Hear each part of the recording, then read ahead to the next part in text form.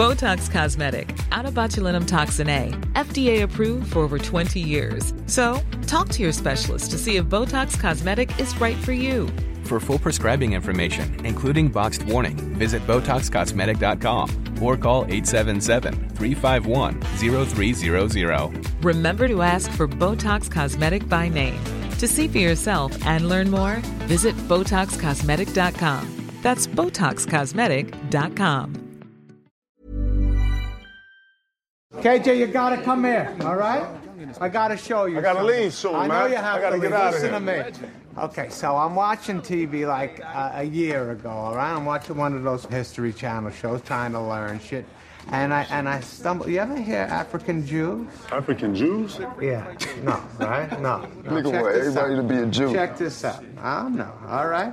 So these are black Jews, all right? They're stranded in the middle of Ethiopia. It's deep shit. Right? Stranded? Yeah, look at, they got nothing. They don't got cars, they don't got shit. And I'm watching this and I'm like, what the f are these guys wearing? Look, it's on the Torah there, it's everywhere, right? Where do these guys get precious black opals? That's what that is. The black opal? I do my research. These guys live near the whale mines, which primarily is red opals, which aren't worth shit, okay? Oh, okay. But these guys, you can't get your hands on these things, you understand? Really? So look, I say to myself, how do I get a hold of these guys? This show is called At the Movies, and we don't often diverge from that mission. But in this case, because Uncut Gems really should be at the movies, we're going to make an exception. In the USA, Uncut Gems was an immediate festival hit and an Oscar-adjacent contender. It's still playing in cinemas there, and Adam Sandler's revelatory portrait of a damaged New York jeweller trying to make one last big score has won him near universal acclaim. The film itself is one of those rare things, a grown-up movie with vim and energy that reminds you of those gritty urban dramas of the 1970s.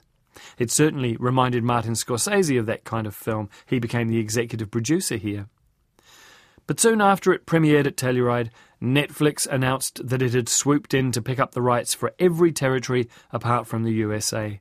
Now, normally in recent times, the big Netflix art house movies have been given brief runs in local cinemas. That's where I saw The Irishman, for example. But Uncut Gems was obviously not big enough, and that, friends, is a crying shame. Anyway, I'll finish the conversation later, but it was literally so awkward. Like, Who are you talking to? Jessica. Hi, Jessica. How good was our girl I tonight? can't hear her. Okay, well then, just hang up for a second. Let me talk to you. 2 secs. I'll call you back. What? So, I was very proud of you tonight. You were beyond incredible. Yeah, you told me like 5 times already. Well, I just wanted you really to know how proud I was, okay? So I just really want you to know. Okay, well, I do. Everything is cool, right? What do you mean? I don't know. I just thought I would check in with you. Okay. Make sure everything's good.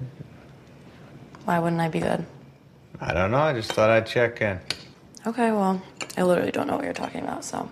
That's right, because I'm an idiot. So you love me. Sandler is Howard Ratner, a jewellery dealer and inveterate gambling addict. He owes money all over town, but has come across a very rare black opal from Ethiopia, which he believes is the answer to all his prayers. Basketballer Kevin Garnett, playing himself superbly, which is harder than it looks when the film is a fiction that uses aspects of his own life, I guess, against him. He falls for the stone and borrows it as a good luck charm for the playoffs. When his own luck changes for the better, he refuses to return it, sending Howard's fragile house of cards tottering. These are frustrating characters. There's not a lot of listening going on, which makes for plenty of unnecessary aggression and misunderstanding. But there's no denying that the directors Josh and Benny Safdie have created a lively and believable world. Even though the milieu, as it were, is hyper-masculine, the women characters are nicely drawn too. Idina Menzel as Howard's soon-to-be ex-wife, and startling newcomer Julia Fox as his on-and-off girlfriend and employee, also called Julia. Iranian cinematographer Darius Konji shot the picture on 35mm film, and that's becoming increasingly common these days, and the film has colours that pop like 1970s postcards. Go through my look. Be careful. That's my best look. All right? I want you to look. Hey, look at this. Is that the shit? Yeah. That's history right there. You understand? How many carats is this? What, 4,000 or 5,000 carats? $3,000 a carat? Why's it got so many colors in it, man? What is this? That's the thing. They say you can see the whole universe in opals. That's how old they are. One of the problems for Netflix with a film like this is how easy it is for streaming viewers to give up on it. Netflix counts a viewing as anything longer than 2 minutes, so maybe they don't really care. But Uncut Gems does not go out of its way to be immediately ingratiating. The soundtrack is persistently annoying. The characters are all very yelly and the cursing is virtually non-stop. When is it going to get watchable, I hear people asking. My wife gave up on it after about 15 minutes and went to bed, and I found that when I relayed the plot back to her the following morning, I had made the film sound a lot more fun than it actually is. This is what's known as cinema of anxiety. Howard starts the picture right on the edge and then keeps inching closer. The combination of the nervous energy of Sandler's performance and the superb editing by co-writer Ronald Bronstein maintain levels of adrenaline that are uncommon these days. And Sandler is a revelation.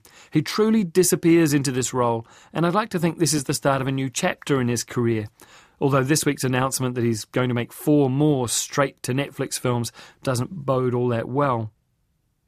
I'm not sure whether the finished film is meaningful enough to justify the undoubted craft that's gone into it, but I will say that it is a film I've been thinking about a lot since I saw it, and I expect to watch it again before too long. And I'm not normally much of a re-watcher, one and done me, usually. So I want to ask you a little favor. Okay? Yeah, what? What so, I need you to jack up the bids. What? No, absolutely not. Hidden Gems is rated 16 plus according to Netflix's own scale.